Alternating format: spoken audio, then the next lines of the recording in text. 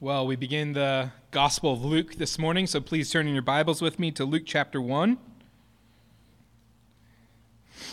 And we'll begin with the prologue, the first 4 verses this morning. Luke writes, "Inasmuch as many have undertaken to compile a narrative of the things that have been accomplished among us, just as those who were from the beginning were eyewitnesses and ministers of the word have delivered them to us, it seemed good to me also, having followed all things closely for some time past, to write an orderly account for you, most excellent Theophilus, that you may have certainty concerning the things you have been taught." What can you believe? In an age of blogs, tweets, Photoshop, tabloids, do you ever ask, what's actually true here? What can I trust? I mean, just the grocery store tabloids alone. Just like, that's clearly just not true. Why? Maybe like me, you've used websites like Snopes.com, right? A fact-checking website that on its website claims to investigate, quote, folklore, urban legends, hoaxes, memes, and rumors on the internet for more than 25 years. So if you used that website this past week, you would have learned that Kevin Hart was in a car accident, but that he didn't become paralyzed from the neck down, like some people were saying on the internet. I don't know how you can decide what to believe when headlines strike, when the chain email hits your inbox, when the voicemail asks for money, when the news report seems unthinkable. How can you decide what's believable? Who can you trust? I wonder if you've ever thought that about the Bible. I mean, what about Scripture? What about the whole reason we gather here on Sunday mornings to talk about Jesus and follow him together? I mean, is Loudoun Valley Baptist Church just another example of fake news? False information? Are we as Christians being duped by myth, fable, even worse, propaganda? It's an honest question. I'm not asking it rhetorically. I mean, who are we to think we have the truth when none of us lived when Jesus lived and none of us ever talked face to face with the man we say we know and follow? Church, I'm excited today to begin studying with you a historical account of the life of Jesus Christ. So this book we're about to, Lord willing, spend months studying together is called the Gospel of Luke. And in those first 4 verses we just read, the author explains both how and why he's writing all this down for us to read and then to consider and finally to believe. So with our time together this morning, let's break this prologue down into 3 things, 3 points. The author of the Gospel of Luke, the character of the Gospel of Luke, and the purpose of the Gospel of Luke. Author, character, purpose. First, and briefly, the author. So the author of the Gospel of Luke was, believe it or not, a man named Luke. And Luke wrote both this gospel and its sequel, the book of Acts, which you can find a couple books later in your New Testament. And this first point is brief simply because we don't know much about Luke. However, what we do know is worth seeing this morning. See, Luke is mentioned a few other times in the Bible. So first, Colossians chapter 4. The Apostle Paul is writing his letter, and he's communicating at the end of it greetings to the church to whom he's writing. And he says at the end, amongst all these different greetings, Luke, the beloved physician, greets you. So we take it Luke was a doctor. Dr. Luke. Then in the short book of Philemon, Paul calls, again towards the end of the letter, calls Luke one of his, quote, fellow workers. And that makes sense because in the book of Acts, written by Luke, big portions are written in the first person plural. We, us. Luke was a companion of Paul's at certain points in his ministry. And so he was one of Paul's fellow workers. In 2 Timothy chapter 4, Paul's last letter, he's writing to Timothy, and he says some of his companions have left him. You might remember that. Demas has fallen in love with the world. But then he says, Luke alone is with me. So while we don't necessarily know as much about Luke as we do most of the other authors in the New Testament, we see here that he was a beloved doctor who labored alongside Paul in the work of the gospel. We can also surmise that Luke was probably not a Jew. He was probably a Gentile, and it seems he wrote this gospel account in probably the early to mid-60s AD, so kind of right around when Philippians was written, that we studied last. And as we read the beginning of his gospel, one thing becomes clear about this man. Luke didn't know Jesus, not in person. He was not a direct witness to the ministry of Christ, unlike some of the other gospel writers. So though Jesus is going to be all Luke talks about in this book, he's going to be writing about events he wasn't present to witness. So church, in this respect, Luke is much like you and me.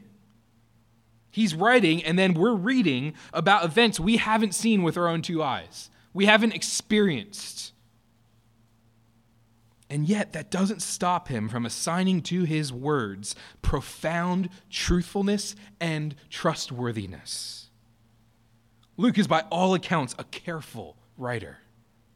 He is self-consciously committed to transmitting these stories to Theophilus and to us truly and reliably.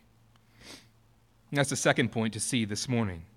So Luke is the author. What's the character of this gospel of Luke? Look in verse 1. Luke addresses this man called Theophilus, and he says, "Inasmuch as many have undertaken to compile a narrative of the things that have been accomplished among us, just as those who from the beginning were eyewitnesses and ministers of the word have delivered them to us." Luke is saying, I'm not alone. I'm not the only one who's writing about this stuff. He says there have been others, many others, who have compiled what Jesus did during his earthly ministry. So, for example, it's widely accepted that one of the primary sources Luke uses for his gospel here is the Gospel of Mark, the gospel the ladies' Bible study is studying this school year. Luke is not writing the first gospel history. He's building on the work of others. And he says there in verse 2 that the way these other compilers have received their information is what? By eyewitnesses and ministers of the word. This is really important, church. The testimony handed down about Jesus, how he taught, how he suffered, how he died, how he was risen again, has been handed down by those who actually saw it happen in the first place. This would have included the disciples, probably others. So as Luke writes this narrative about Jesus, he's writing it, get this, he's writing this out knowing that there's still people alive who actually saw what he's writing in real life. So you can imagine the weight on his shoulders. He's got to make sure this is accurate, this is reliable, it's able to be corroborated by others. He takes his work very seriously, and he's incredibly self-aware in having this commitment to teaching Theophilus what actually happened, what is real, what is true. He doesn't want to exaggerate. He doesn't want to take liberties with the facts. Luke's gospel is a careful, faithful history of Jesus, the man. It doesn't mean Luke didn't have other motivations in his writing. He definitely has a theological motivation. He wants you to believe. He wants Theophilus, as we see, to be certain about Jesus, to be persuaded by the gospel, this good news of Jesus' life and death and resurrection. But we must also recognize that Luke introduces his gospel here in really good Greek as a reliable history. He trusts eyewitness testimony, and this is a part of what convinces him to follow Jesus. So J.C. Ryle, a bishop in Liverpool in the 1800s, writes about this passage, and he says, Christianity is a religion built upon facts. It came before mankind at first in the shape of facts. So Luke here is not saying, yo, Theophilus, you know that legend about the Messiah? Yeah, well, I've talked to a bunch of people in on that craze, and here's my take on it. He's not saying, Theo, you and I both know that much of this didn't happen, and large chunks have been thoroughly debunked on the media, but just for kicks, here's some good reading for the beach this summer. Luke is so serious about his task. He's saying that everything he's going to write down for the next 1,147 verses is truth. So friend, whether or not you think the gospel about Jesus is true, that he died for sins and rose again, that he's the Son of God, I hope you must at least recognize that Luke really believes it's true. He's not trying to fool you. He's not trying to prop up some crazy propaganda. That's not his intention. Luke believes he is transmitting truth. And so this is a great opportunity to let you know, if you don't consider yourself a Christian, that as Christians, we believe the Bible because it's reliable and trustworthy. None of us have ever lived with Jesus in the flesh. But we believe in Jesus in large part because of what is written right here in this book. We believe God reveals to us things that happened and why they happened and when they happened.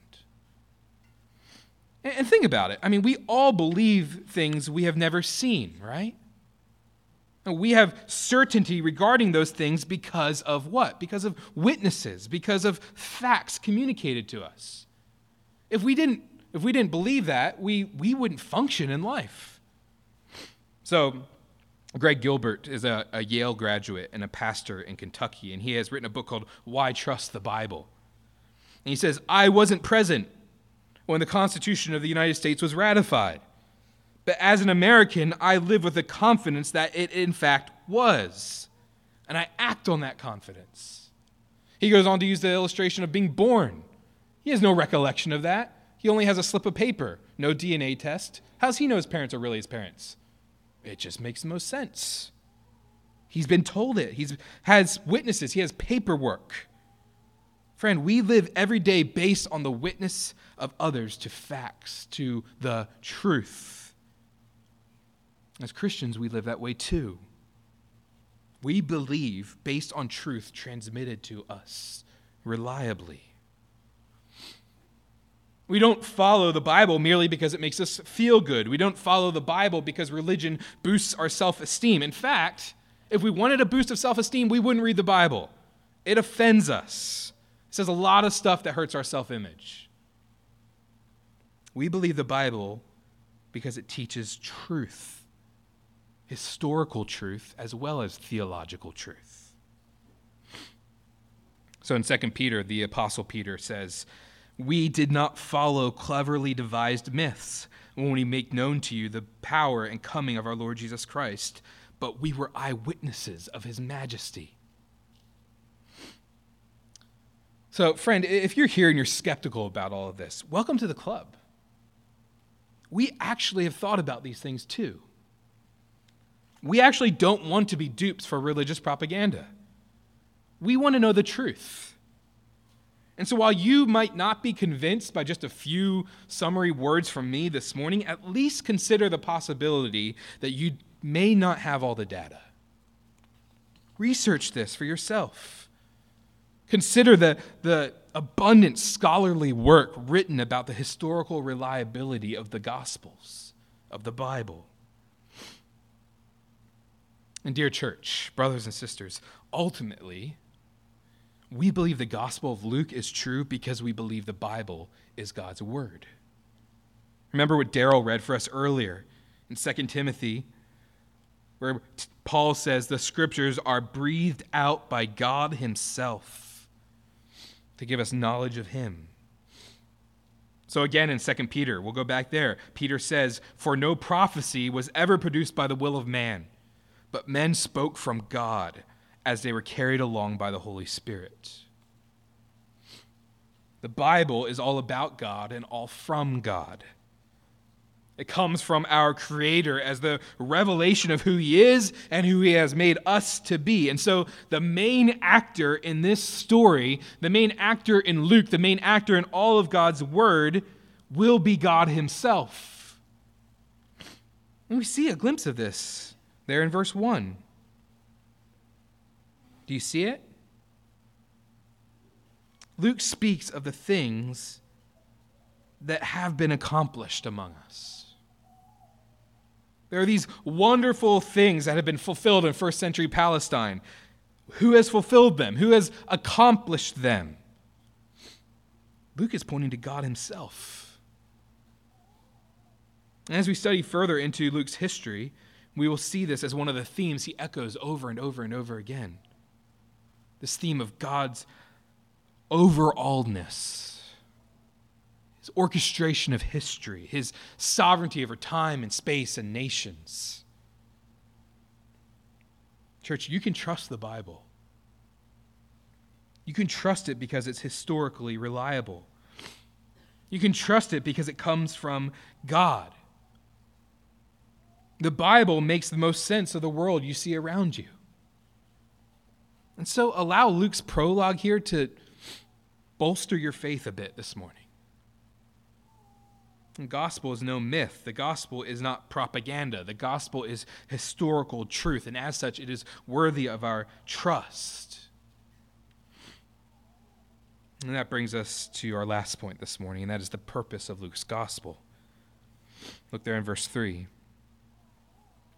Luke says he has sources, and that these sources come from eyewitness testimony. And then he says, having considered all of this, it seemed good to me also, having followed all things closely for some time past, to write an orderly account for you, most excellent Theophilus, that you may have certainty concerning the things you have been taught. Luke has been a diligent investigator into the things of Christ. He has followed them. He has studied them. And now he sees fit to write it all down in a careful, methodical way. Luke is saying, I'm a trustworthy source. The New Testament scholar Darrell Bock says, we should not think of Luke as a student locked up in a library, especially since written material was so rare in the ancient world. Here was an inquiring student who took in whatever he could, oral or written. See, Luke is very self-aware in his effort here to be a faithful historian as well as a faithful Christian. This is a trustworthy author. As far as the recipient of his gospel, we don't know exactly who this man Theophilus was. He's got a great name. We can guess he was a man of status, perhaps of wealth. Maybe that's why Luke calls him most excellent. Some speculate that, as was not uncommon in the times, he might have sponsored Luke financially to write the gospel. Or we're not sure if he was a Christian. It seems like Luke is writing to persuade him. Maybe he is a Christian, but he's kind of taken aback by kind of what has happened in the early church, and he's wondering if he really has the truth. Maybe he's an unbeliever with questions. Maybe he's like you. Regardless, however, Luke has a purpose for writing this all down for his friend Theophilus. And we see that in verse 4. Luke is saying, I'm doing this all, Theophilus. And by extension, he's doing this for you and me, friends, that you may have certainty concerning the things we have been taught. Luke is not skimming over his purpose. He's saying, no, I am doing this to build trust in your hearts in the person and work of Jesus Christ. How's he going to do this? Well, as we'll see in the weeks to come, he's going to begin at the very beginning with the births of John the Baptist and Jesus. At the end of chapter 3, he'll show the genealogy of Jesus, the man, the Son of God. And then he'll start writing about the beginning of Jesus' ministry as he is baptized and tempted and rejected. And then over a huge middle section of his gospel, he'll show Jesus' teachings and miracles and parables as he says all along, I'm headed to Jerusalem. I'm going to Jerusalem where I will die. In chapters 22 and 23, Jesus gets to Jerusalem. We see him die. Followed in chapter 24 with his resurrection from the dead. All of this, Luke desires Theophilus to know with certainty. Luke is going to mention names and places and times, showing this isn't some sort of fantasy he's written up, but some historical detail that he is transmitting. If you're here and you're not a Christian, Luke desires this for you as well. He's saying, I have carefully investigated the facts. I consider the Christ. Will you do so too? Will you carefully investigate the facts Luke has transmitted? Will you consider the Christ he holds up for you? Will you read over this gospel and ask if it doesn't make sense of the world you see around you? Not just the external observable universe, but your own hopes and dreams and fears. This gospel, indeed the entire story of the Bible, declares we are made in the image of God for his glory. That explains why we count each other so beautiful and attractive. That's why the world looks, even in its dirtiness and corruption, so beautiful to us. That's why there's this innate sense of right and wrong in our hearts. That's why we crave justice and we hate oppression. God has made us this way in his image. As we consider Luke, we'll see again and again that we have rebelled against God's design. And that's why Jesus came. So rather than us undergo the judgment of God for our rebellion, Jesus came to bear our judgment for us. And so we see again and again through this gospel that both the beauty and the corruption of the world make total sense when taken through this lens. This gospel is no myth. This gospel is the solution to our sin problem. It's the solution to the corruption we see in this world. So as we consider Luke's words together, you will be called to either believe them or reject them. To either fend for yourself and make sense of this crazy world on your own, or submit to the one who has come to die for this crazy world. The call of the Gospel of Luke, friend, will be for you to repent of your sin and trust in Jesus. If you do so, you will be saved. If you have questions about that, I recommend reading Luke. Right? You might have heard a lot of things about the gospel. Perhaps consider one for yourself. One of us would be happy to read it with you. If you prefer to do it on your own and you don't have a Bible, we have Bibles out in the Connect table. You can feel free to take a couple. If you have questions, broader questions about just the truthfulness and reliability of the Bible, come and talk to me afterwards. I'd love to hear your thoughts and share with you how you can believe in facts, science, common sense, and the God of the Bible. And dear church, as we enter this book together, let's be praying for what Luke's purpose is for us. That we'd have an increase in faith. That we would believe. That we would trust. Luke will dive deep into the questions of who is Jesus, what he has come to do, what that all means for us. So will you dive deep with Luke and your church family and consider how this gospel might challenge you and strengthen you? I'd really commend, taking whatever the sermon text will be for the next week and studying it throughout the week. Shoot me emails or texts with questions. I don't know what this means. That helps me. Let's make this a group project as we dig in to try to find even greater certainty in what has been given us. As I read over this gospel this past week, I was trying to see all the different themes that it seems like Luke kind of interweaves, and I saw themes of fear, good news, the Holy Spirit, true greatness, wealth, good works, authority, judgment, Satan, prayer, discipleship, repentance. These topics are going to come up again and again. They're interwoven throughout Luke's orderly account. So will you pray with me that the truth of the gospel of Jesus would shine through these themes into our hearts, that our faith would be re-energized over the coming months? I mean, if you are feeling just kind of blah in your faith, if kind of like the exhortations you receive in church and from your fellow members to be in God's word and sharing the gospel even when it's risky in your workplace, all those things just seem kind of blah to you because this book seems blah to you, what better book to consider than one that has as its very purpose that you may have certainty, a certainty that will inevitably lead to action? Because, church, if the resurrection of Jesus Christ, if the word of God called the Bible is not true, but instead occupies the genres of myth, fable, or legend, we shouldn't waste another Sunday morning here. We'd save a lot of money and time if we spent our Sundays elsewhere.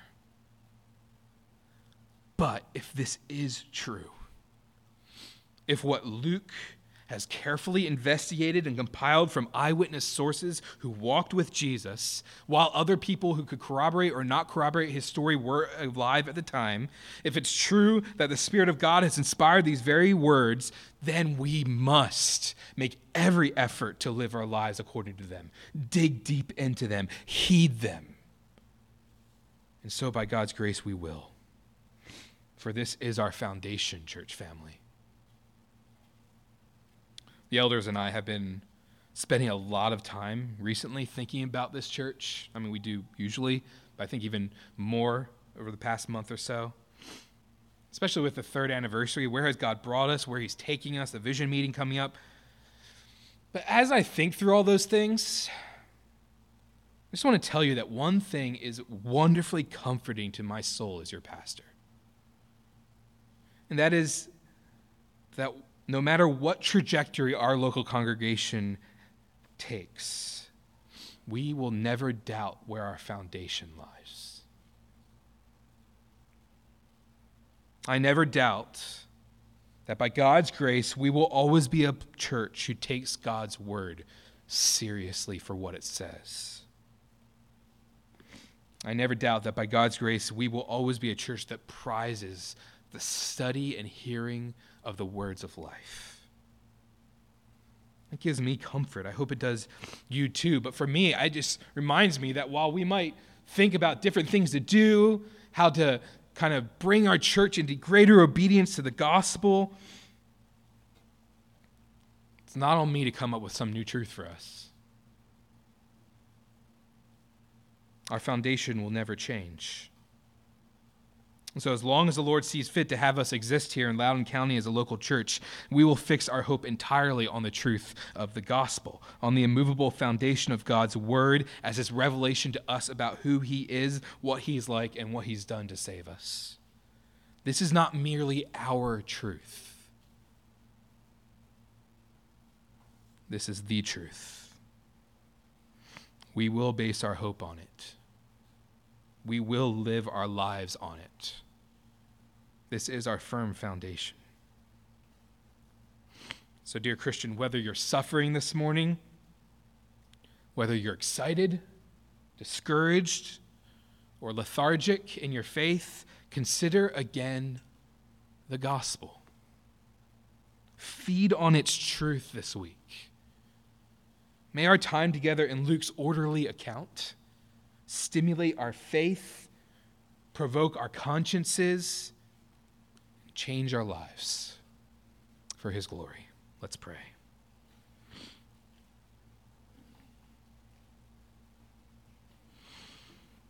Lord, thank you that you haven't left us floundering about in some sort of vague understanding of who you are, but you have revealed yourself through your word. Thank you for this really short prologue of the longest gospel. Thank you for this reminder that we don't follow mere myth, but substantiated truth, eyewitness testimony. Lord, we ask that you would instill in us greater faith and greater joy as we follow you. We confess that we doubt this. We confess that just because we're in this church doesn't mean we always believe 100% that this is true. Our minds are finite and sinful. But thank you, Lord, for not just engaging our hearts, but our minds and our brains, and giving us confidence that what we're about to study over the next 1,200 verses is truth. Lord, this is our foundation, not in our own ideas, but in who you are. So even in trial, help us to find our firm foundation in you. Amen.